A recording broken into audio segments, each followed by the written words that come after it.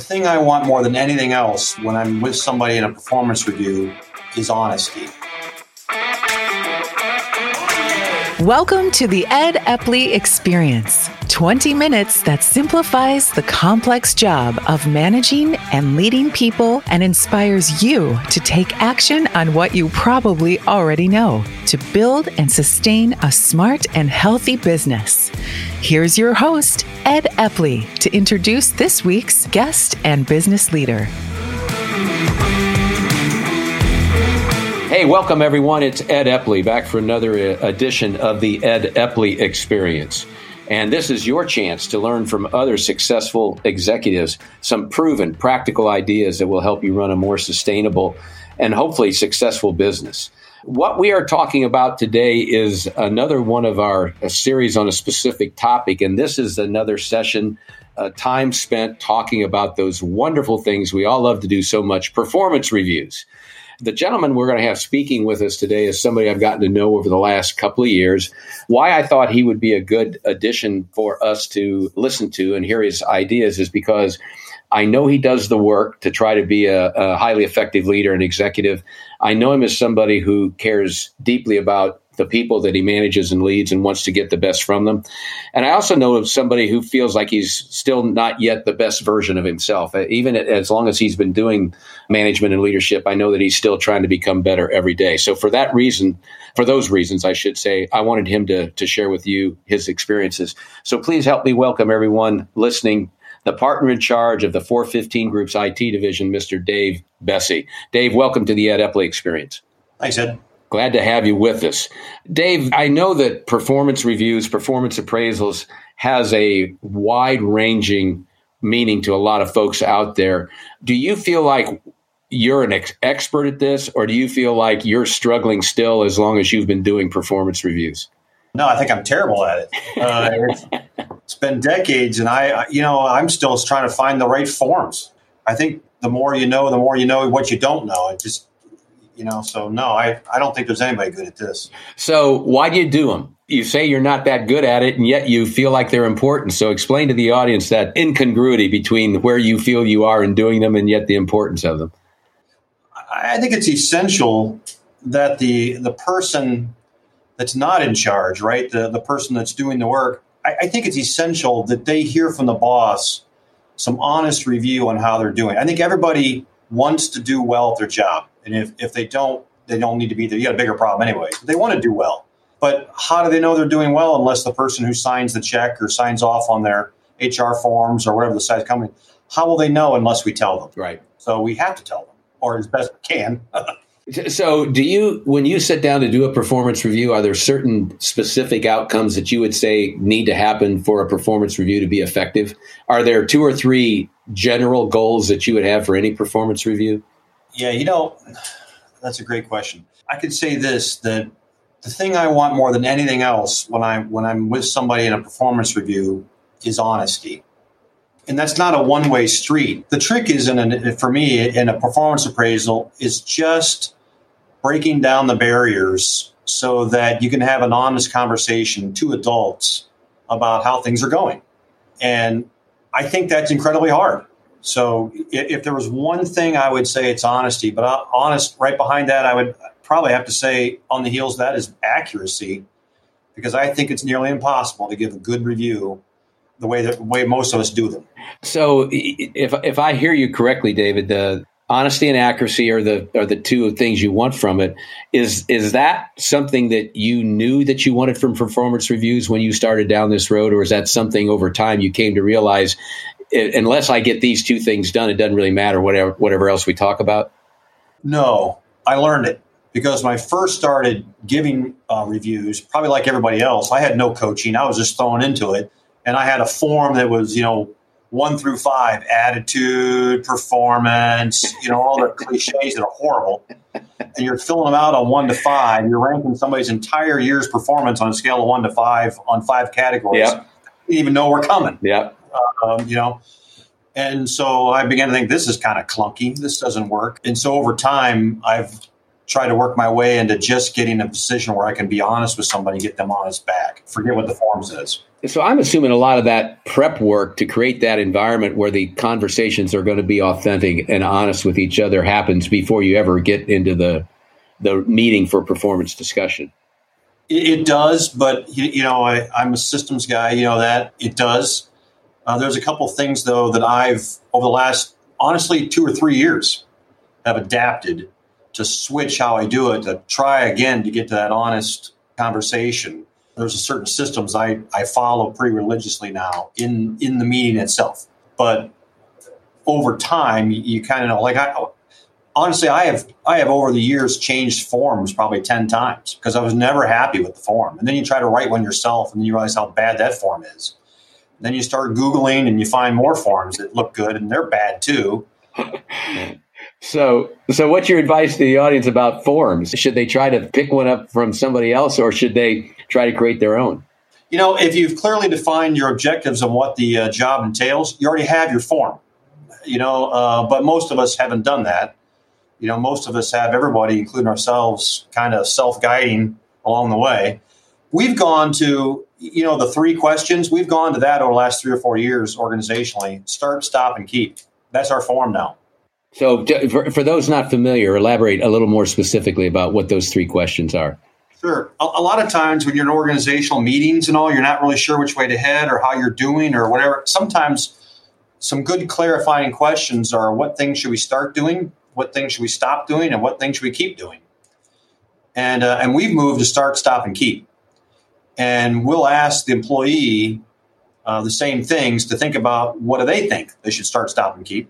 And it gives us good conversation points to talk with them about openly and honestly. That's where I currently am. Honestly, Ed, talk to me 3 years from now, and I probably moved on to something else. I don't know. But I've settled on that for a while. So do you ask people then to evaluate themselves in each 3 of those areas, and then you do the same for them, and then you kind of compare what each of you has written? It is. That's the technique. The idea behind it. Now, I work in, we've just moved to DISC internally as well. And because we're IT department, I've got a lot of high S's and high C's. And one of the characteristics of the high S's and high C's is they don't really like surprises. Right. They like to think about it. So if they know what's coming, you might have a better conversation. So giving them a heads up on what's coming, I especially in the high S's and high C's, I think is a strategically good move for me. That may not be as good if you're in a sales environment, a lot of high I's or things like that.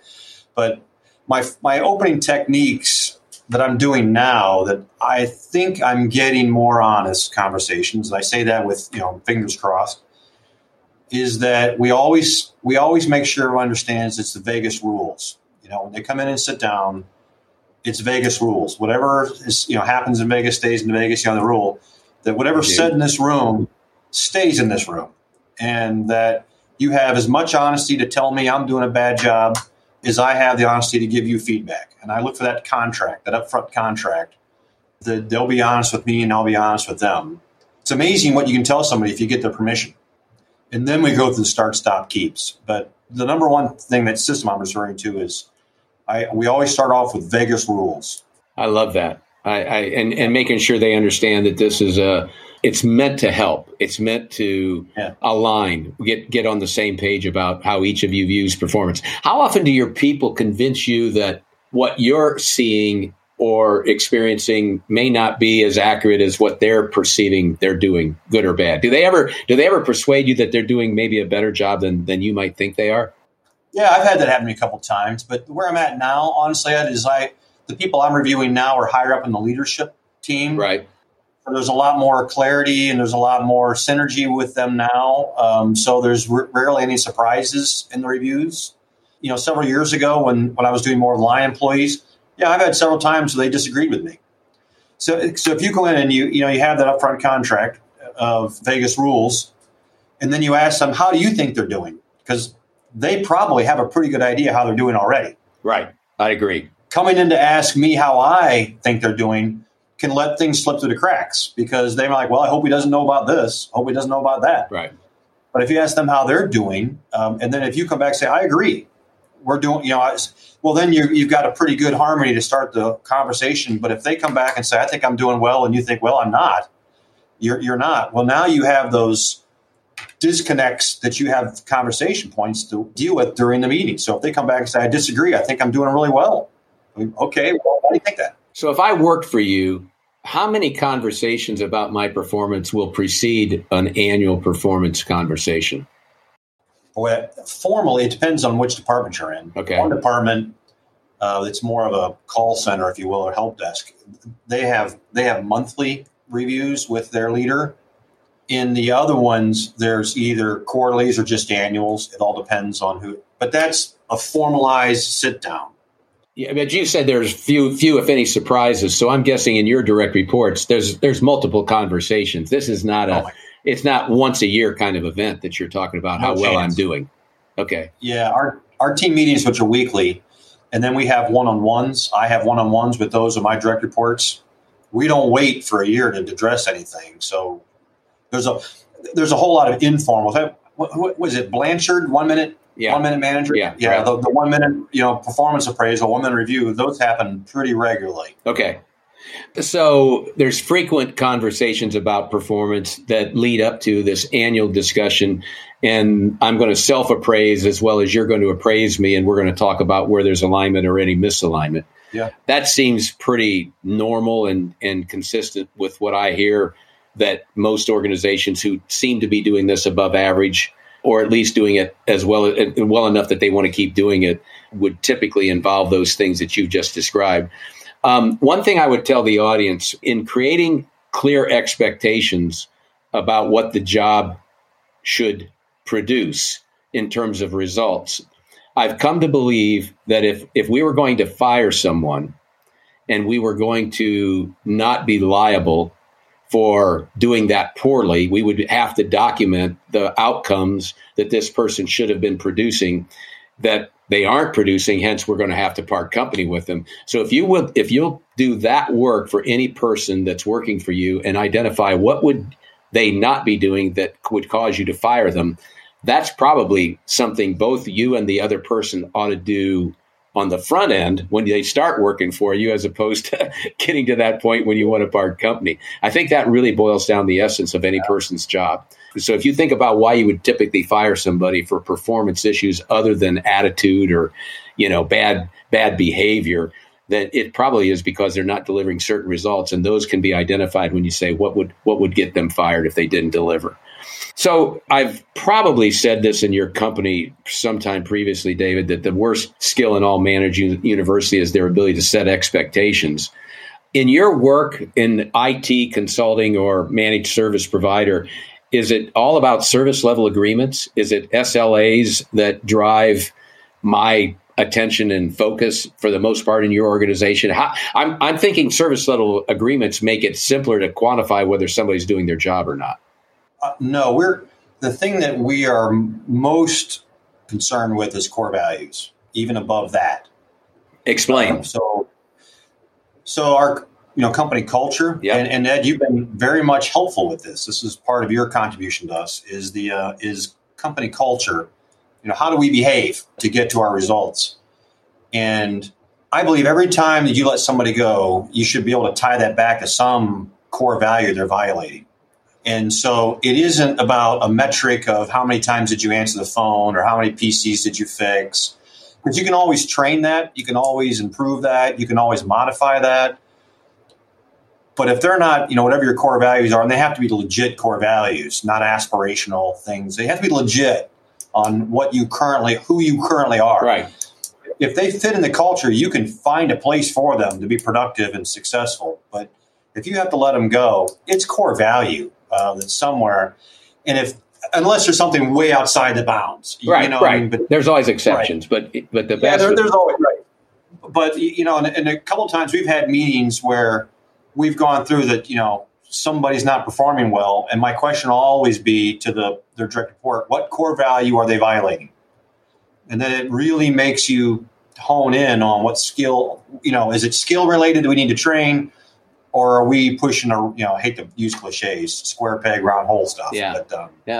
But, frankly, first of all, I'm excited to hear you say that core values will trump even, the metric results in terms of importance, that you're paying that much attention to it. I think a lot of us would like to believe that we would do that in the circumstances in which we find ourselves. But I think we tend to talk more about, the failure to deliver a hard number than we do about somebody's matching up or modeling the core behaviors. Maybe, David, that speaks to the fact that a lot of organizations, if they put up their core values or behaviors, they're not their true ones. They're not the right ones.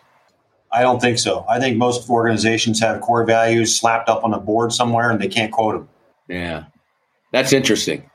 Yeah, I think if you went to a lot of organizations and picked a line employee and said, hey, by the way, what are your core values? I bet they have no idea.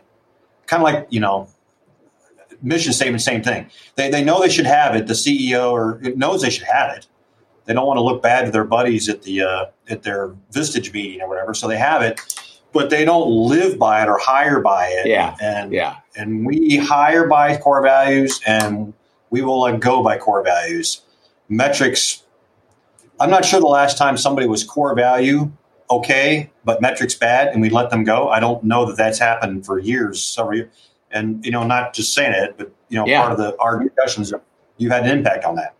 Well, you're making me think that to really do great performance appraisal and evaluation, a prerequisite is to have great clarity about what your core behaviors or values really are.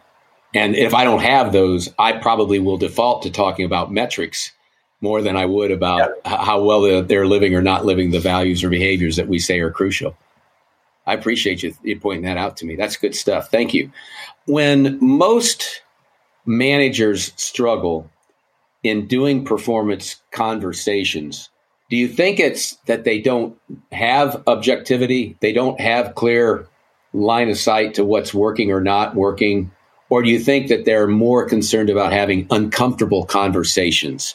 That we're going to have to talk, when we talk about authentic or honest conversations, that most people are going to be uncomfortable as the boss having to bring these topics up. Which do you think is more the cause there? Oh, absolutely the latter. Nobody likes conflict, it seems like. I absolutely think that's what it is. It is really uncomfortable to look somebody in the eye and tell them they're not doing well or you're not happy with their performance. One of the things that happens all the time in performance appraisals is everybody kind of rounds up. They'll get the benefit. They behind their backs, they're slashing and about all the. When they get in the room, all of a sudden they turn into positivity and we can get better. And I know you can. And here's what we want to work on, and all those phrases because they don't want to have those uncomfortable. I don't like to have them. Nobody likes to have them. Unless you're out just looking for conflicts, you don't want to be that person. So I totally agree with you. That's avoiding the conflict. You and I were recently together with your team, and we did the activity where you give feedback to each person about what they do that helps or hurts the team. How much do you feel was left unsaid in that round of effort? How far did you think? Did we get to 50% or 60% or 100% of what others needed to hear from their peers around the table? No, you didn't get to 100. That's I don't know how to gauge that, Ed. That's a great question, but no, it wasn't. It wasn't core honesty going on there either. I would say I don't know, maybe 50%. I don't know how to gauge that, Ed, but. Yeah, no, there was more that could have been said, but again, first time through. Matter of fact, Ed, because of that conversation tomorrow, our Thursday's team lead meeting, I warned everybody we got to come early because we're working on some stuff that she assigned us, right? So we're starting early, but I said, oh, by the way, you have to come with something negative to say to somebody in the room, and this is the format we have to follow because we've got to practice this. Yeah. Because nobody wants to do it. Yeah. So, we're actually working on that. For the uninitiated, to be clear here, we're not just being negative, be negative. What we're really trying to identify and share with somebody is something that they're doing that's getting in the way of the team performing at the level that it could or should.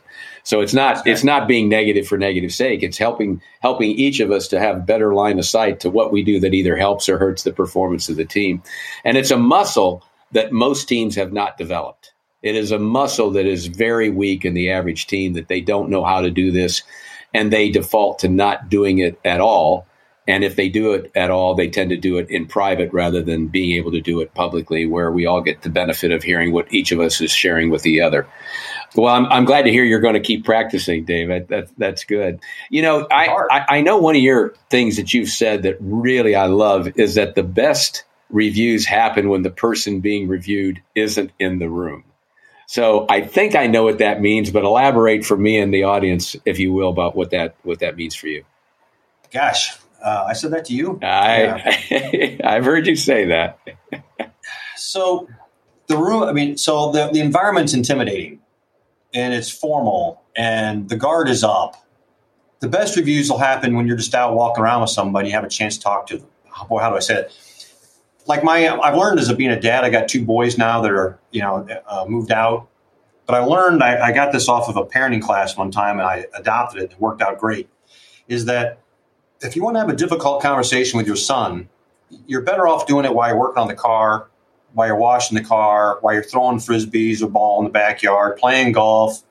If you're active and doing something, somehow there's an energy there, but when you sit down with somebody across the desk, up go the guards and up go the uncomfortableness, and now they're waiting and there's anticipation, there's nerves, and so you're not going to get much clarity. They'll be hearing something you said and they'll be focusing and backtracking on something you said before, and they missed what you tried to say.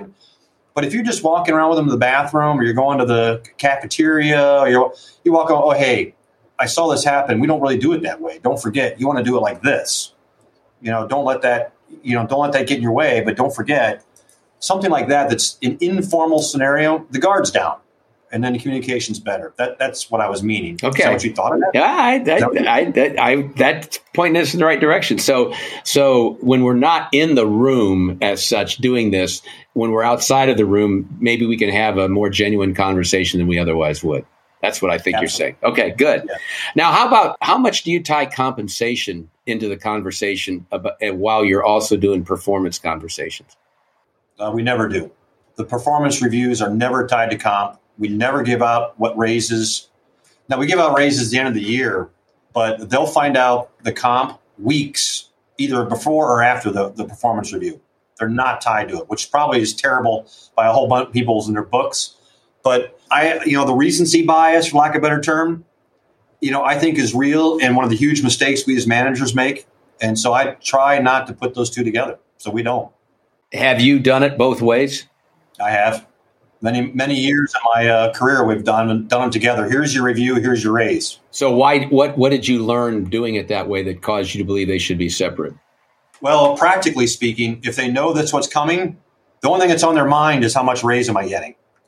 And so you don't get to talk to them about what's really going on. They don't focus on what's the real issue. Right.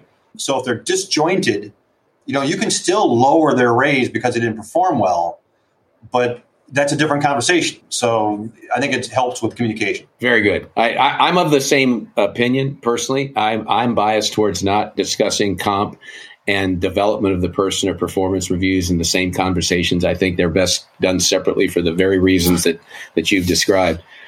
Well, I'll tell you what, this has been really helpful for me, and you taught me something and made me rethink the whole idea about the importance of core behaviors and values being absolutely rock solid. And that gives us more to have conversations with, especially when we think about why people are failing. It probably is indicative of something lacking in the core behavior or value. And then I think the other thing about doing more of these conversations outside the room, getting away from some of the formal conversations to have more honest conversations, that's helpful. If I ask you to say there's one thing and one thing only that a manager or an executive should do to be doing a better job at their performance reviews, what's that one thing, David, that you'd recommend to the audience? Boy, one thing. Yeah, yeah. If they're only going to do one thing better or different, what would that be? I would say it would have to be probably, if they want to do better performance reviews, would be to strive for as honest a communication back from the employee as given during that interview or during that performance appraisal. Beautiful. Because if it's a one-way conversation, you have no idea if you had good communication or not. You need to hear back from them if they agree, not agree, and they need to feel safe to say it. So I think it would have to be some kind of an honest two-way communication. Perfect. Really appreciate that. David Besse, he is the partner in charge of the 415 Group's IT division. If people have questions for you about what they are doing and want to have further conversation, what's the best way for them to reach you, Dave? Well, first of all, I wonder what kind of a judgment they have. But, they must be desperate. But if you're really desperate, I'd happily entertain an email anytime because I check my email all the time. It's first initial, last name, DBESSE at 415group.com. That's the numbers, 415group.com. And while I have everybody's attention, basically up on my website, I have an opinion that I'm asking people to solicit about how they're approaching return to work. I'm interested in how you and your organization are approaching the return to work now that COVID is hopefully pretty much behind us. What are your plans? Are you going hybrid? Are you going asking people to come back in or completely going remote? So if you'll take that 1-minute survey on my website, you'll find it at the top, theepleygroup.com, and let me know how your company is planning to return to work. And I'll share the results of what I'm getting from listeners in a future podcast in the not too distant future. So thank you for our audience in doing that. But more importantly, thank you, Dave, for being our guest today on the Ed Epley Experience. You certainly have enlightened me, and I'm sure you enlightened the audience. Ed, thanks for inviting me. It was a lot of fun. Appreciate it.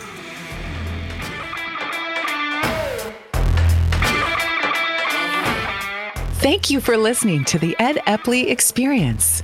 For more information on building a more sustainable, smarter, and healthier business, visit www.theepleygroup.com for resources, tips, and Ed's latest blogs. That's the Epley, EPPLEY group.com. Plus, take a free assessment at theepleygroup.com/assessment to find out how you measure up as a highly skilled and accomplished manager and where to focus on improving your skills.